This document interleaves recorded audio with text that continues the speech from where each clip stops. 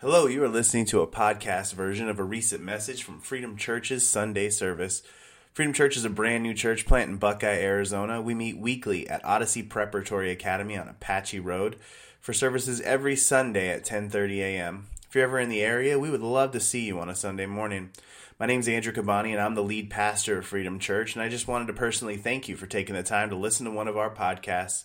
If you have a prayer request or want to make a decision for Christ after listening to our podcast, please contact us via the prayer request page on our website, freedomchurchaz.com. Enjoy, and God bless. Amen. Will you guys grab the lights back there? Good morning. Good worship. Thank you. As I was worshiping, I realized, Heidi and I have been together for 21 years now. And she'd been singing worship that whole time. And I just realized it's never not going to make me cry when my wife's leading me in worship. It's just not going to happen. If it's not going to happen by now, it's just not going to happen like ever. So thank you for that worship, Heidi and Cody. All right, let's take a hard pivot as we jump into our message this morning. Have you ever been slapped silly? Actually had your bell rung like Looney Tunes, Daffy Duck, stars kind of coming around. And it doesn't necessarily need to be like, some of you are like, hey, Andrew, we're in church. We don't talk about the dark days in church all that much. But it doesn't necessarily need to be some substance-related back alley brawl that you got into where you probably thought you looked like Chuck Norris, but you actually look like an inebriated baby giraffe when you were like, come here. It doesn't necessarily have to be that. For me, it happened my junior year of high school when my illustrious high school football career lasted exactly one game.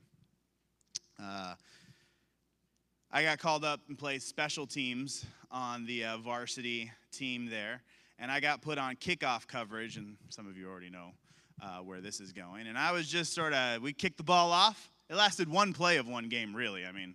Let's just put it that way. And the ball got kicked off, and I might as well have been trouncing through a meadow. Doo-doo-doo, this is fun. I got the cool jersey on this time. And some guy that had 50 pounds on me just completely laid me out as I was running down the field.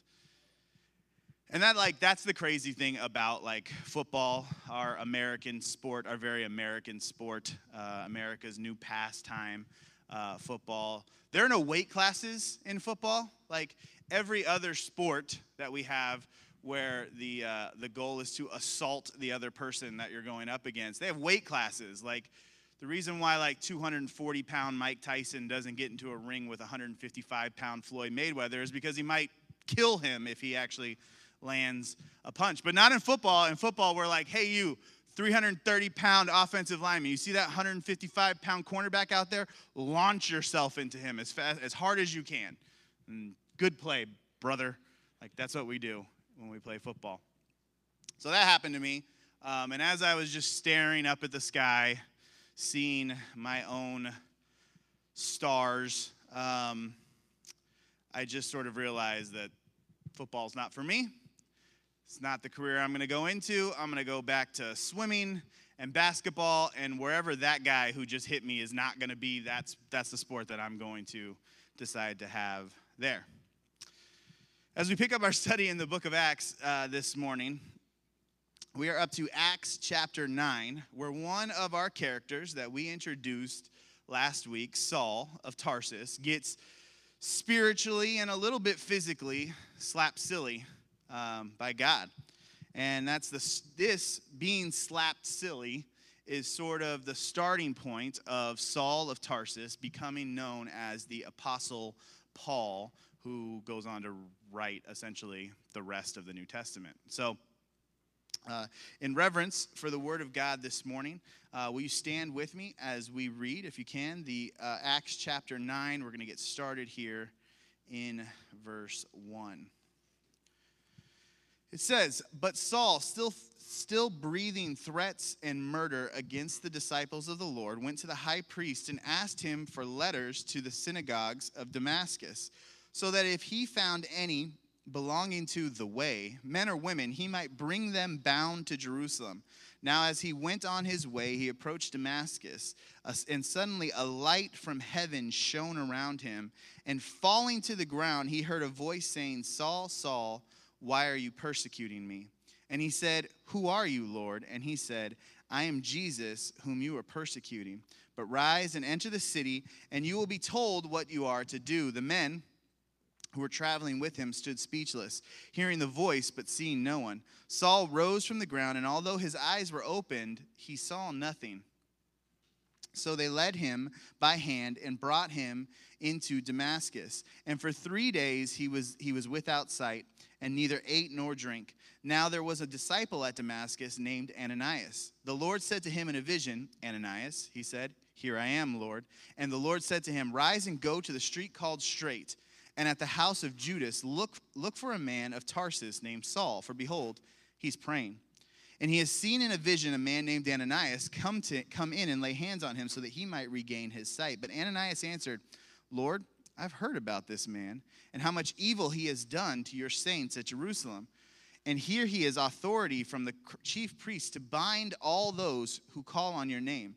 But the Lord said to him, Go, for he is a chosen instrument of mine to carry my name before the Gentiles and kings and children of Israel. For I will show him how much he must suffer for my name's sake. So Ananias departed and entered the house. And laying his hands on him, he said, Brother Saul, the Lord Jesus, who appeared to you on the road by which you came, has sent me that you may regain your sight and be filled with the Holy Spirit. And immediately something like scales fell from his eyes, and he regained his sight. Then he arose and was baptized, and taking food, he was strengthened.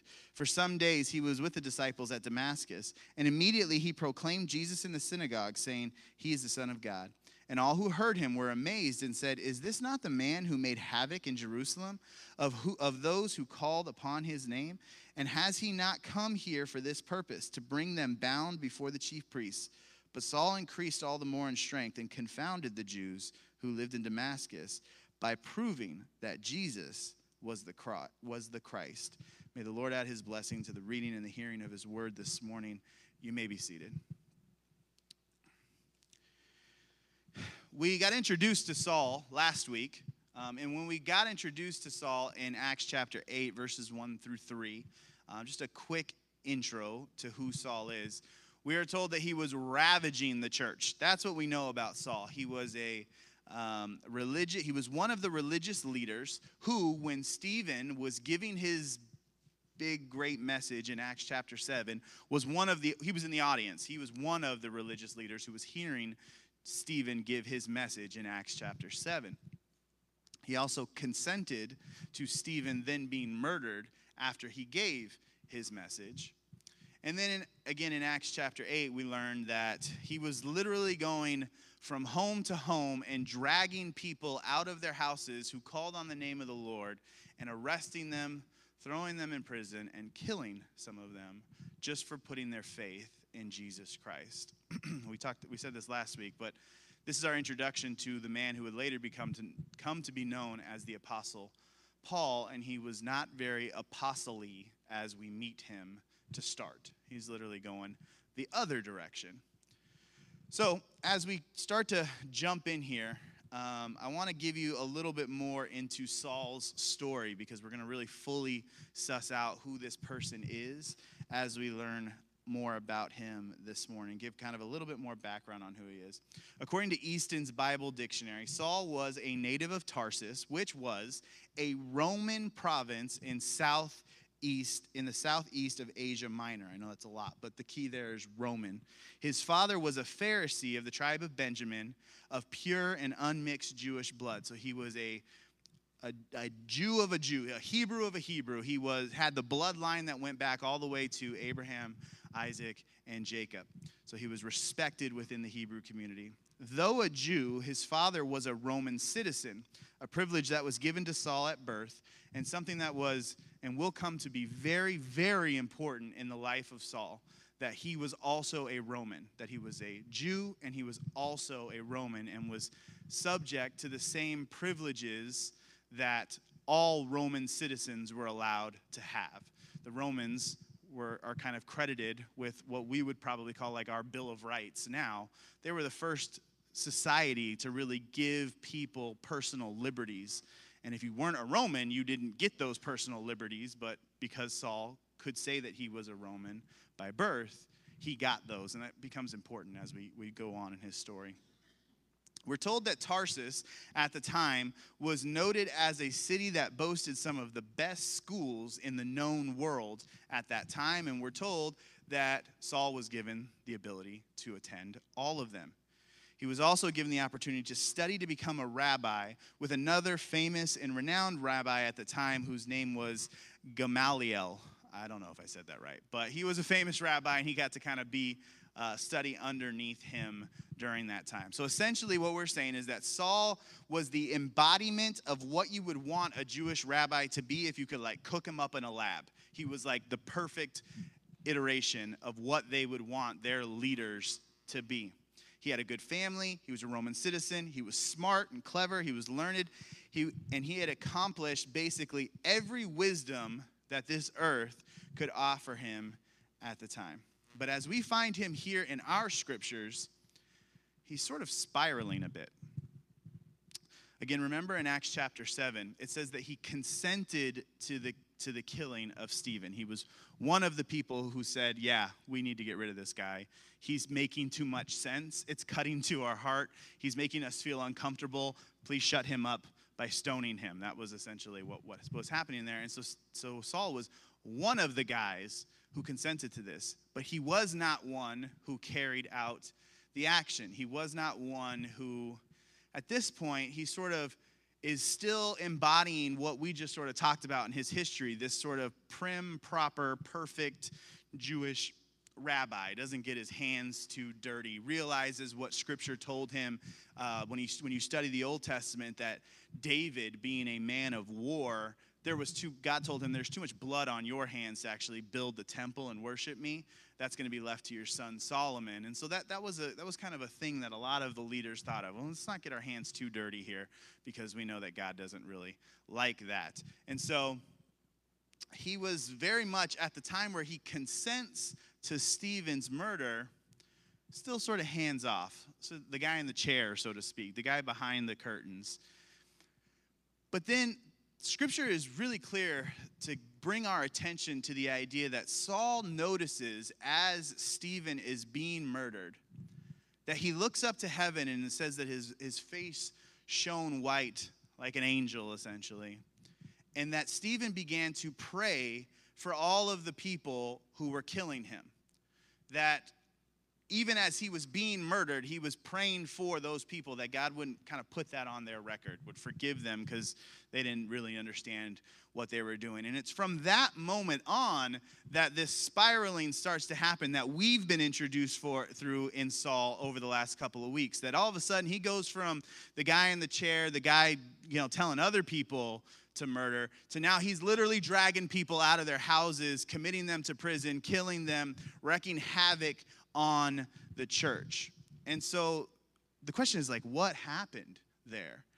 And what a lot of Bible scholars, what a lot of Bible teachers, commentators will kind of talk about is they will point to this moment when Stephen, who Saul looked at as somebody who wasn't as learned as he was just a guy that was chosen by the church to serve tables. He was a waiter, essentially, in the church. And so Saul looked at him as somebody who didn't have as much knowledge and training as Saul had, but he realized in that moment when he was being killed that somehow Stephen had accrued more wisdom than he had.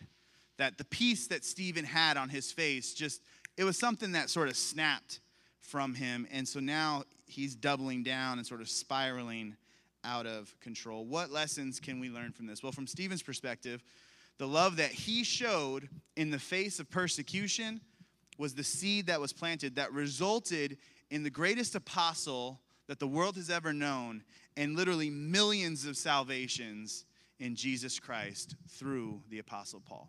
It was that seed that was planted.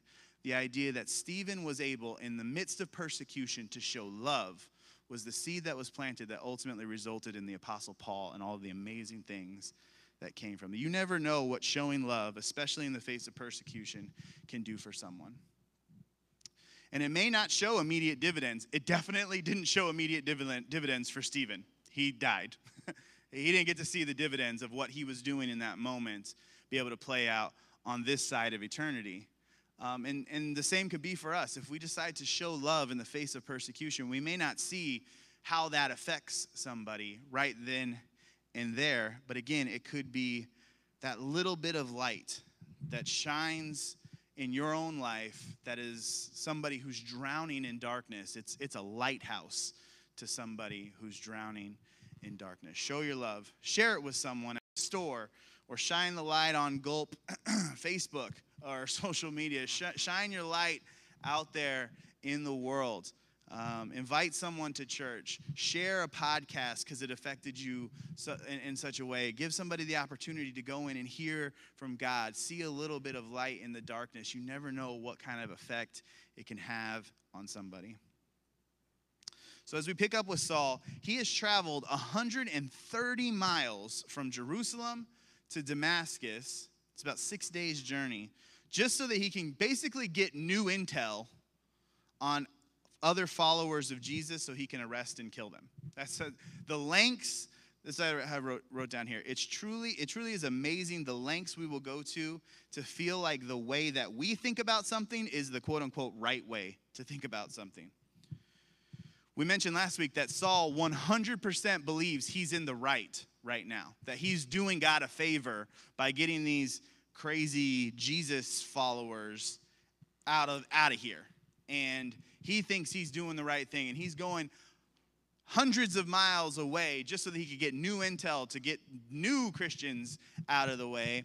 And the first thing that happens to him as he's doing this is that Jesus gets a hold of him, and our first point here, slaps some sense into him. He slaps some sense into him. We just read, and suddenly a light from heaven shone around him, and falling to the ground, he heard a voice saying to him, Saul, Saul, why are you persecuting me? And he said, who are you, Lord? And he said, I am Jesus, whom you are persecuting. Saul's on a rampage. He is wrecking havoc on the church, and Jesus responds by shining a great light from heaven. Paul will talk about his conversion a couple of other times in his other writings. It comes back. It comes up a lot, right? And there are multiple times in the book of Acts and in the epistles that Paul wrote where he talks about when he came to know Jesus Christ. And that makes sense, right? I love to talk about when I came to know Jesus Christ. I think a lot of us in our conversations, when we're trying to make sense of this world, we go back to that point when we met Jesus for that first time, when we heard him speak our name, and we finally said, I will put my faith in you. It's a big event for all of us. And so Paul does the exact same thing in his writings. And it also helps us to sort of paint this picture a little bit more of the event that we're reading here. So like in Acts 22, it tells us that this happened in the middle of the day. It happened right as the sun was the most brightest. The most brightest, not good words. But it was at its brightest. Is when this particular thing happened. And don't worry that the sun was at its brightest at this moment, because according to Acts 26, the light that shone from heaven was way brighter than anything that the sun could do. This was a bright light. I think we can all relate to that, having walked in here with the brightness of an Arizona sun in the desert in the middle of the summer. We can all relate to that bright light. Well, this was multiple times exponentially more bright than even the brightness of the sun. And this heavenly light that even in the brightest day shone down, as it made it so that it was like dark as night, and it encapsulated Saul and literally threw him to the ground, slapped him to the ground, so to speak. And then Jesus uses an audible voice to introduce himself to Saul and ask him, why are you persecuting me? Sometimes you just don't get it until someone slaps some sense into you. Doesn't need to be a physical thing necessarily. We're getting ready to go on a trip this week, and my oldest daughter is going ahead of us. She's going with my mom and my grandma. They're going up there today, and we'll be there tomorrow. But she's leaving ahead of us. And this is really the first time that she's gotten to kind of do her own thing. She packed her own bag, and she was like, feels like she's cool because her little brother and sister don't get to go ahead. They don't get the 24-hour advance on this trip. But she came into my office late last night. I had put the kids to bed. It was probably 45 minutes had passed. She was supposed to be asleep. She scared me when she came into my office as I was kind of putting together, finishing touches on stuff. She came into my office, and she was in a complete panic. She was like, Dad, I packed my bag, but I don't know if I have everything, and what if I forgot something, and it's really important, and I don't know what and she was spiraling out of control, and I had to, stop her, and I didn't slap her, but I had to stop her, and I had to remind her, honey, do you know who we are? Do you know what parents you got? Your mom's going to double check your bag before she lets you leave, and we're going to be there the next day, and if you forgot something, we're going to take care of it. We had to remind her, don't you know who we are? Don't you know that we got you? And that's sort of what's happening here to Saul. He feels like he's doing the right thing for God. He feels like he's trying to hold on to these little nuggets of wisdom, but then Jesus came and turned everything on his head. And he's trying to understand that and make it make sense with all the scriptures that he learned. And he doesn't understand, and it's forcing him to act out violently in some cases. And finally, God just says, hey, do you know who I am? Stop for a second. Do you know who I am? I am Jesus, and you're persecuting me. And I had to stop him there in that moment and just sort of slap some sense into him. Sometimes we need this in our lives. We might be living our lives and allowing them to kind of spiral, and Jesus needs to grab us with all of the emotion that he shows here to Saul. All the emotion. Look at the scriptures again. Look at the emotion that's placed there. What emotion? I don't see it. It's just words on a page. It says, Saul, Saul, why are you persecuting? It's a repeat there in the scriptures. He says, Saul, Saul, why are you persecuting me? What's up with the double there? Well, we see that a couple of times. Again, this is Jesus speaking. I know because it's red in my Bible. This is Jesus speaking. And there are a couple times in the New Testament where we see Jesus do the same thing. Repeat the name of who he's addressing. When he's speaking to Martha, when Martha is sort of doing the same thing. She's spiraling. All these people are coming, and they all need to be fed, and everybody needs a sandwich, and my sister won't get off the floor, and she's just over here praying, and things need to happen. And Jesus stops her, and he says, Martha, Martha, everything's going to be okay. Do you know who I am? The same type of conversation. Same type of thing he says in Matthew chapter 23 when he's about to go into Jerusalem for the last time to bear the cross. He looks out on the landscape of Jerusalem and he says, Jerusalem, Jerusalem, I'm here to do what my Father called me to do. It's this compassion that God gives. And that's what he's doing here for Saul. Saul, Saul, Saul, why are you persecuting me? You've gotten too twisted up. Let's back it up a little bit. Let me remind you who I am. And he does it with us too. We allow our lives to sort of spiral out of control. We're trying to make sense of things. We kind of get maybe mixed up with the wrong people or mixed up in the wrong things. And we just keep going, and day after day, and it becomes a self-fulfilling prophecy. And then you say, I'm not going to do that this time, but then it happens, and then you're there, and you mess up again, and you're like, how am I so fragile? I'm going to do better the next time. And then at some point, you're like, I just have done this so many times, I'm just going to give up, and I'm just going to completely give into it. And like Saul, now I'm just going to give into my wildest fears and my wildest temptations, and I'm going to do what makes me feel good because I can't hold up to any other standard. And then Jesus has to grab you and be like, Andrew, I love you. Do you know who I am?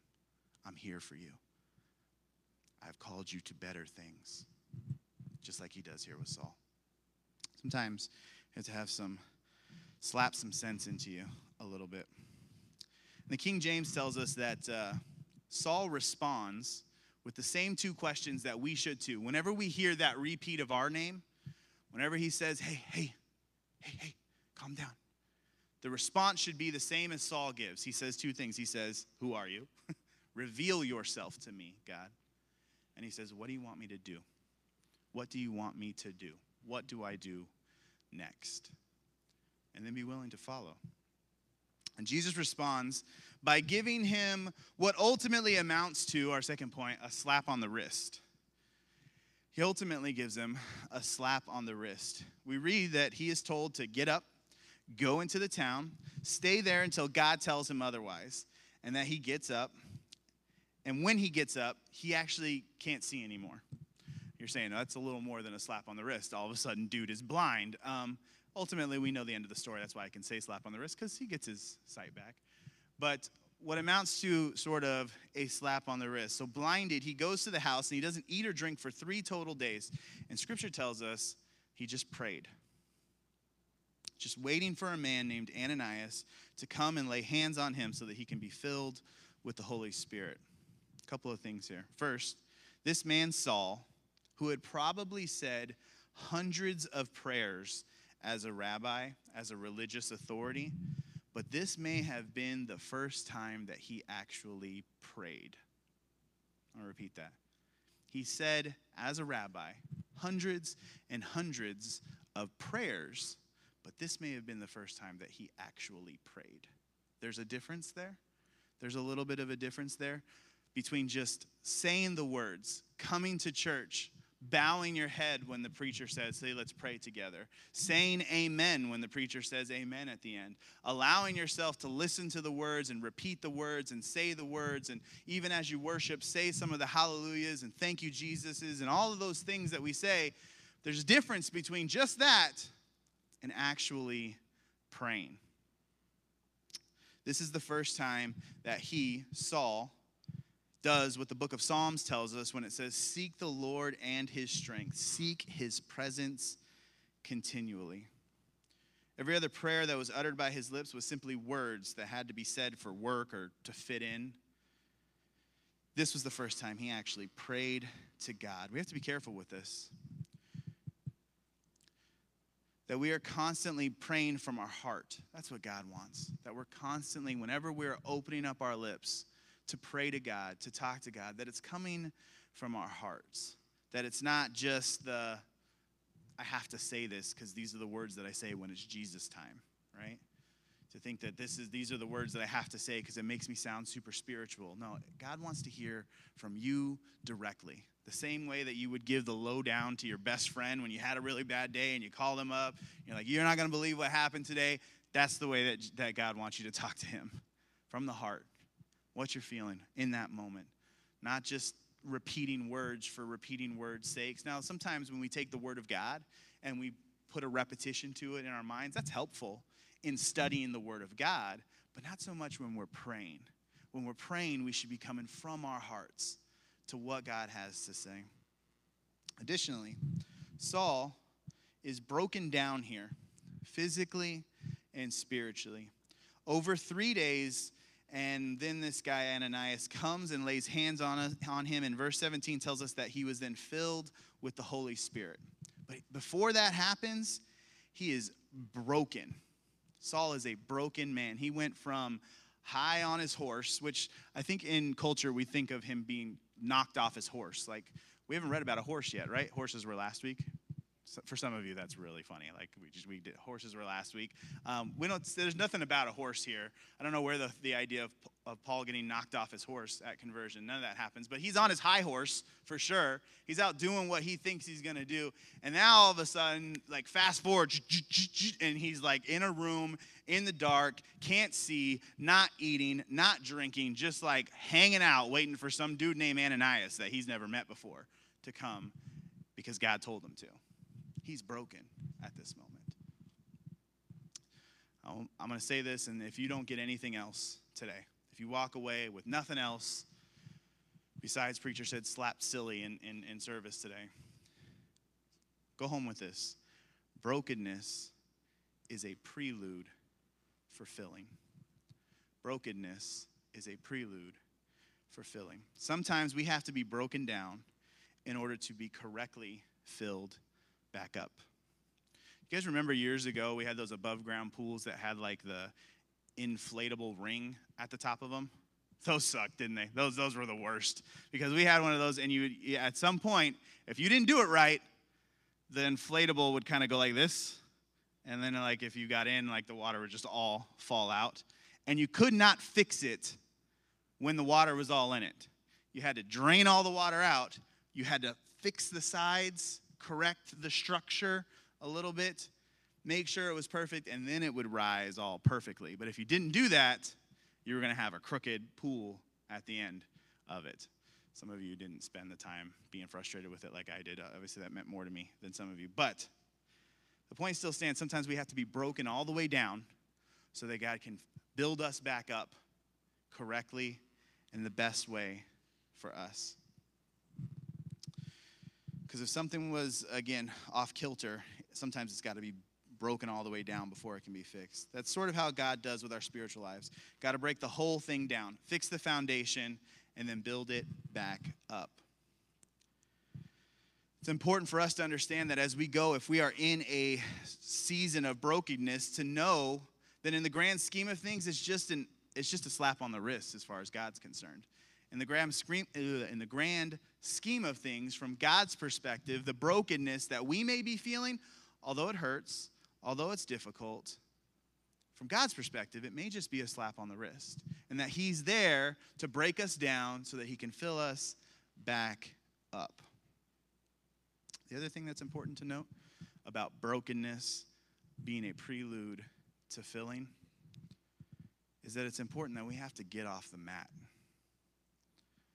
Sometimes, well, not sometimes, all the time, God does not want you living in your brokenness. He wants you to eventually be filled back up and built back up. We at times will allow ourselves to live in our brokenness. I did this. How can I ever be restored at this point?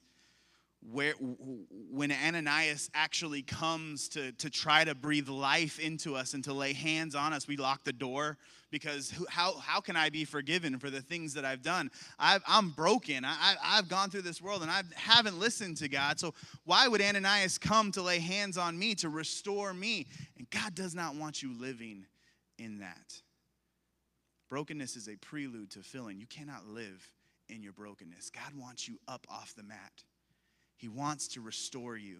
He wants you to feel whole again. He wants to, as in the case of Saul, use you for his kingdom and the amazing things and call that he's put on your life. Don't stay on the mat. Allow yourself to be filled back up. And while this might have been a great story for Saul, here for Ananias, this might have felt like, our next one, a slap in the face. This might have felt like a slap in the face. Here is Ananias just minding his own business as a follower of Christ. Not an easy thing in the early church as we've been studying. These people have been scattered all across the world as we know it, being dragged out of their houses. They've had to disperse from Jerusalem and go hundreds of miles away. Not an easy thing to be a Christian in Damascus at that time.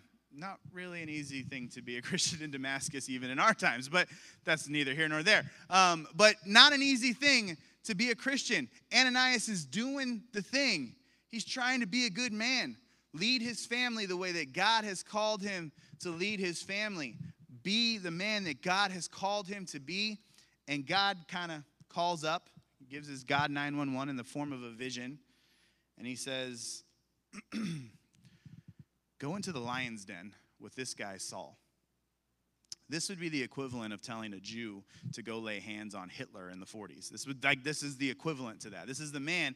And that's why Ananias has a little bit of pause here. It says, hey, God, this is the guy that we're supposed to be like avoiding, right? Like I heard he was on, they had like a scroll pinned up at like the church. And they're like, if you see this dude, like lock your doors because he's probably going to drag you out by your hair. Like, from what I knew, we're not supposed to mess with this dude.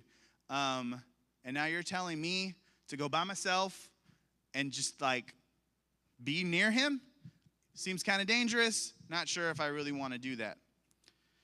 Man, God, what are you asking me to do? It makes sense, again, why he hesitates. Here's what we know about Ananias, though. When God called on him, his response was, quote, here I am. And when God gave him specific instructions, he did not delay in going. When he told him, go to this street, go to this town, go to this house, go to this room, this man will be there. He's waiting for you. And I have a job for you to do. Next verse. So he went. God, here I am. Tell me where you want to go. And then go without delay. I don't know about you, but I want God to give me some assignments that don't make sense to me all the time, that seem dangerous in the sense that it might make me look foolish, or may not make the most sense in my mind, or I don't understand why God's sending me here. But I think churches are full of people who just want those assignments that are super easy and make total sense in their mind. God, send me to Hawaii so I can preach to the dolphins and hang out on the beach all day. Those people need you, right, Jesus? Like, send me there because I'm cool there, right? But not enough people like Ananias who are willing to be like, God, what are you asking me to do? Okay, I'm in it. And I think that it's when we get to that point. When we get to that point as a church, God, what are you asking us to do in this community? From the ground up, just from nothing into something. That's not the way that this works a lot of times. Usually there's like a lot more of something, and then it turns into a lot bigger of something, but nothing to something that's really difficult. Oh, and by the way, like, give basically everything you have as a church, like, give it away to serve other people and make sure you're blessing those people along, and then like we'll make sure every check clears. Okay, that's kind of weird, but we're gonna go for it. And that's the life that God wants us. That's the level that God wants us to live at. Not that comfort level where it's like, okay, God, I'll do all the things that make sense to me. No, God, I'll go do all the things that only make sense to you, and I'll do it, and I'll put my faith in you the whole time. And I'll trust you all the way through it. That's what God wants to raise up his people to be. Last thing here. Saul's response to Jesus was, what do you want me to do? And Jesus gives him the first step in what he wants him to do. Go to this house and wait.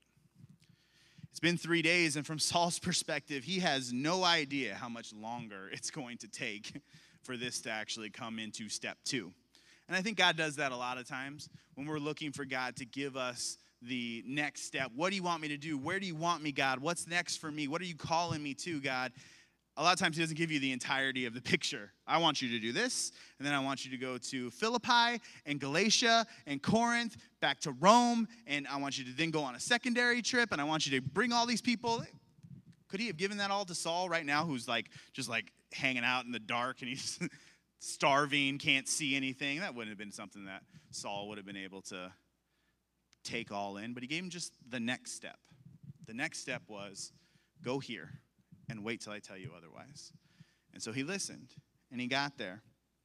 But as he's waiting, and he knows this guy Ananias is coming, God has given them kind of this mutual vision between Ananias and Saul. So he kind of knows that that Ananias is coming to lay hands on him. But he doesn't know what that's going to look like. All the scripture really says is lay hands on him. I mean, you go like, lay hands on him. Like, you don't know really what is exactly about to happen. And when Ananias comes and Saul lets him into the room, and Saul's just essentially sitting there bracing for impact because he knows what he deserves. As we continue to study the word that Paul wrote, we know that he's a broken man at this point, and he knows that he deserves nothing right now because of a persecution that he's put on the church. And the final slap comes, but it turns into a slap on the back. Just a slap on the back. It's encouragement from Ananias. Ananias doesn't say, Saul of Tarsus, God sent me. He doesn't say Saul the slayer or Rabbi Saul. He says, brother Saul. Those are the words that he uses. Brother Saul. Jesus, who you met on the road, has sent me to lay hands on you that you may receive your sight and be filled, with the Holy Spirit. You never know who God is going to send while you are in the midst of your brokenness, while you're in the midst of your pain, to be an encouragement during that time. There's really a lesson to learn on both sides. On the one hand, to be an encouragement to as many people as you can. Kind of what we talked about a little bit before.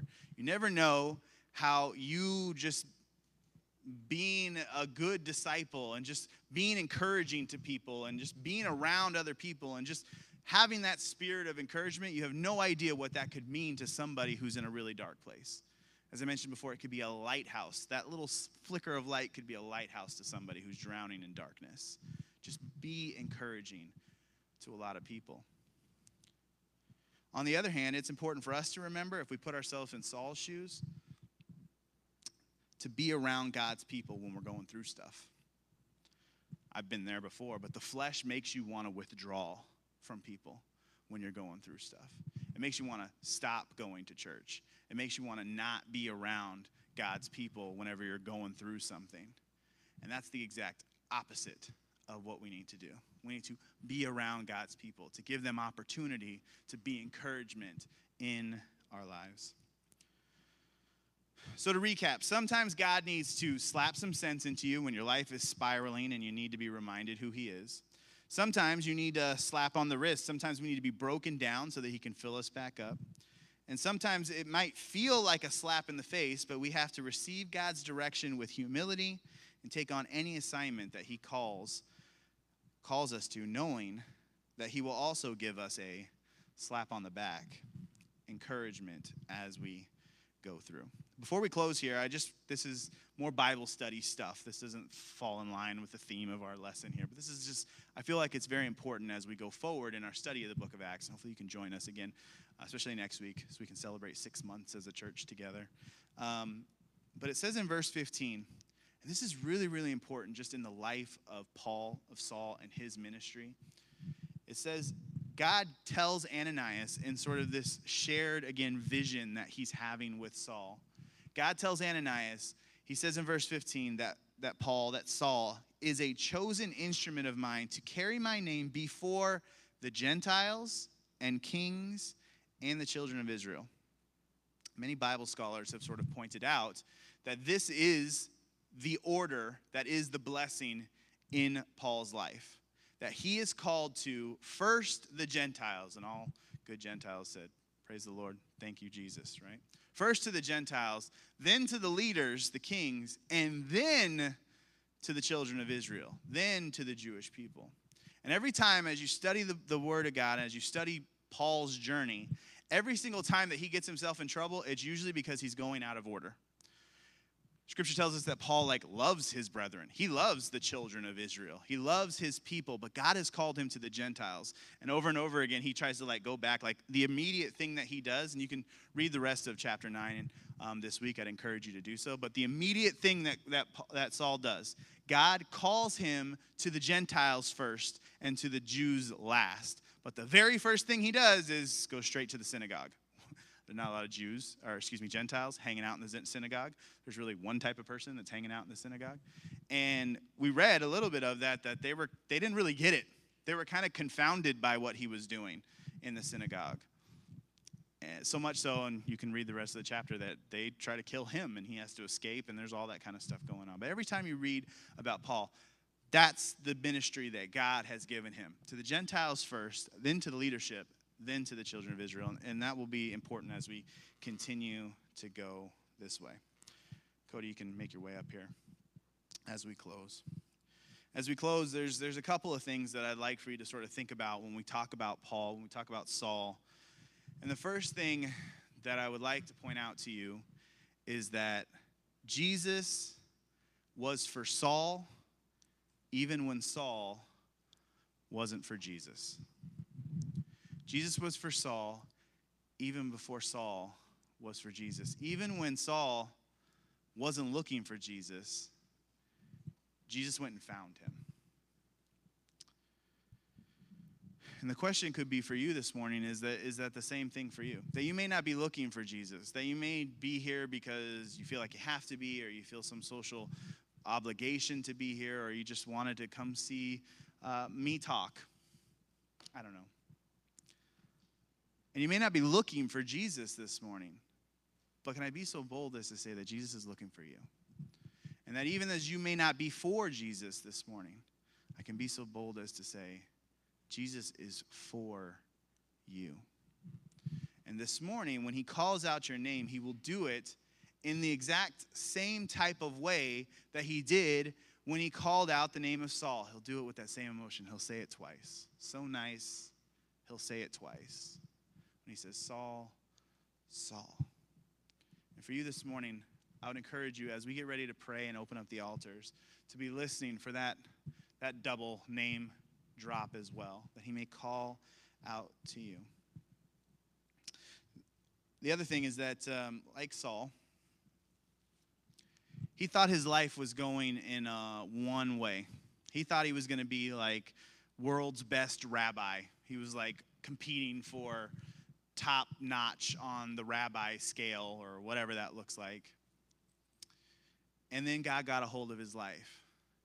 But it's not that Saul needed to necessarily change who he was. God wanted to take all of those characteristics, all of those great things that were sewn into who Saul was, and he didn't want him to change any of it. So many times we think when we come to God, he wants to change all these things in our lives. And I'm not going to be able to be the same person that I know I am. And I can't be comfortable in my own skin. And that couldn't be further from the truth. All he wanted to do was take Saul and all the talents and all the treasures and all the great things that were in Saul and just redirect him for his purpose. And so when you come to know Jesus Christ, it's not because you got to go change your life to be a part of his kingdom. God wants you just the exact way that you are. He just wants to turn you for his kingdom. Use all those same great things that make you who you are, that make you beautifully and masterfully made, as the Bible tells us, and then just turn them for his good and for his glory. He wants you just the way you are. Whatever it is, again, these are some of the lessons that we can learn as we look at Saul. Will you stand with me this morning? I'm going to pray. And we will do like we do every Sunday. We open up the altars for prayer.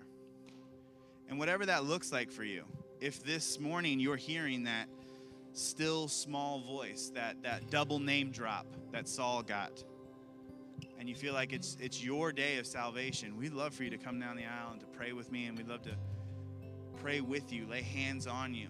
If there's a need in the church, if there's a health need or any of those things, we want to be able to open up the altars to pray for you, or you can pray right from your seat. We give time every week where we close down our service, and it's not about singing another song. They sing beautifully, and it's fun to worship, but it's not about continuing the worship, continuing to sing a song. It's about giving some moments of just bring it all down, and before we leave this place, we have the opportunity to meet with God, to hear from him, and to work with him spiritually on whatever we're dealing with this morning, or whatever the Holy Spirit has taught us from the Word this morning. Whatever it is, we open up the altars to you this morning. And as I pray, Father, we thank you. Bless your people. Father, as we open up these altars, Lord, will you just, in the hearts of every person that's in here, Lord, will you just begin to open up those altars in their hearts, where you can get in, where they can hear from you this morning. And Father, give them the encouragement to respond if they're to hear their name this morning, Father. Whatever that need is, we give it to you all. In Jesus' name.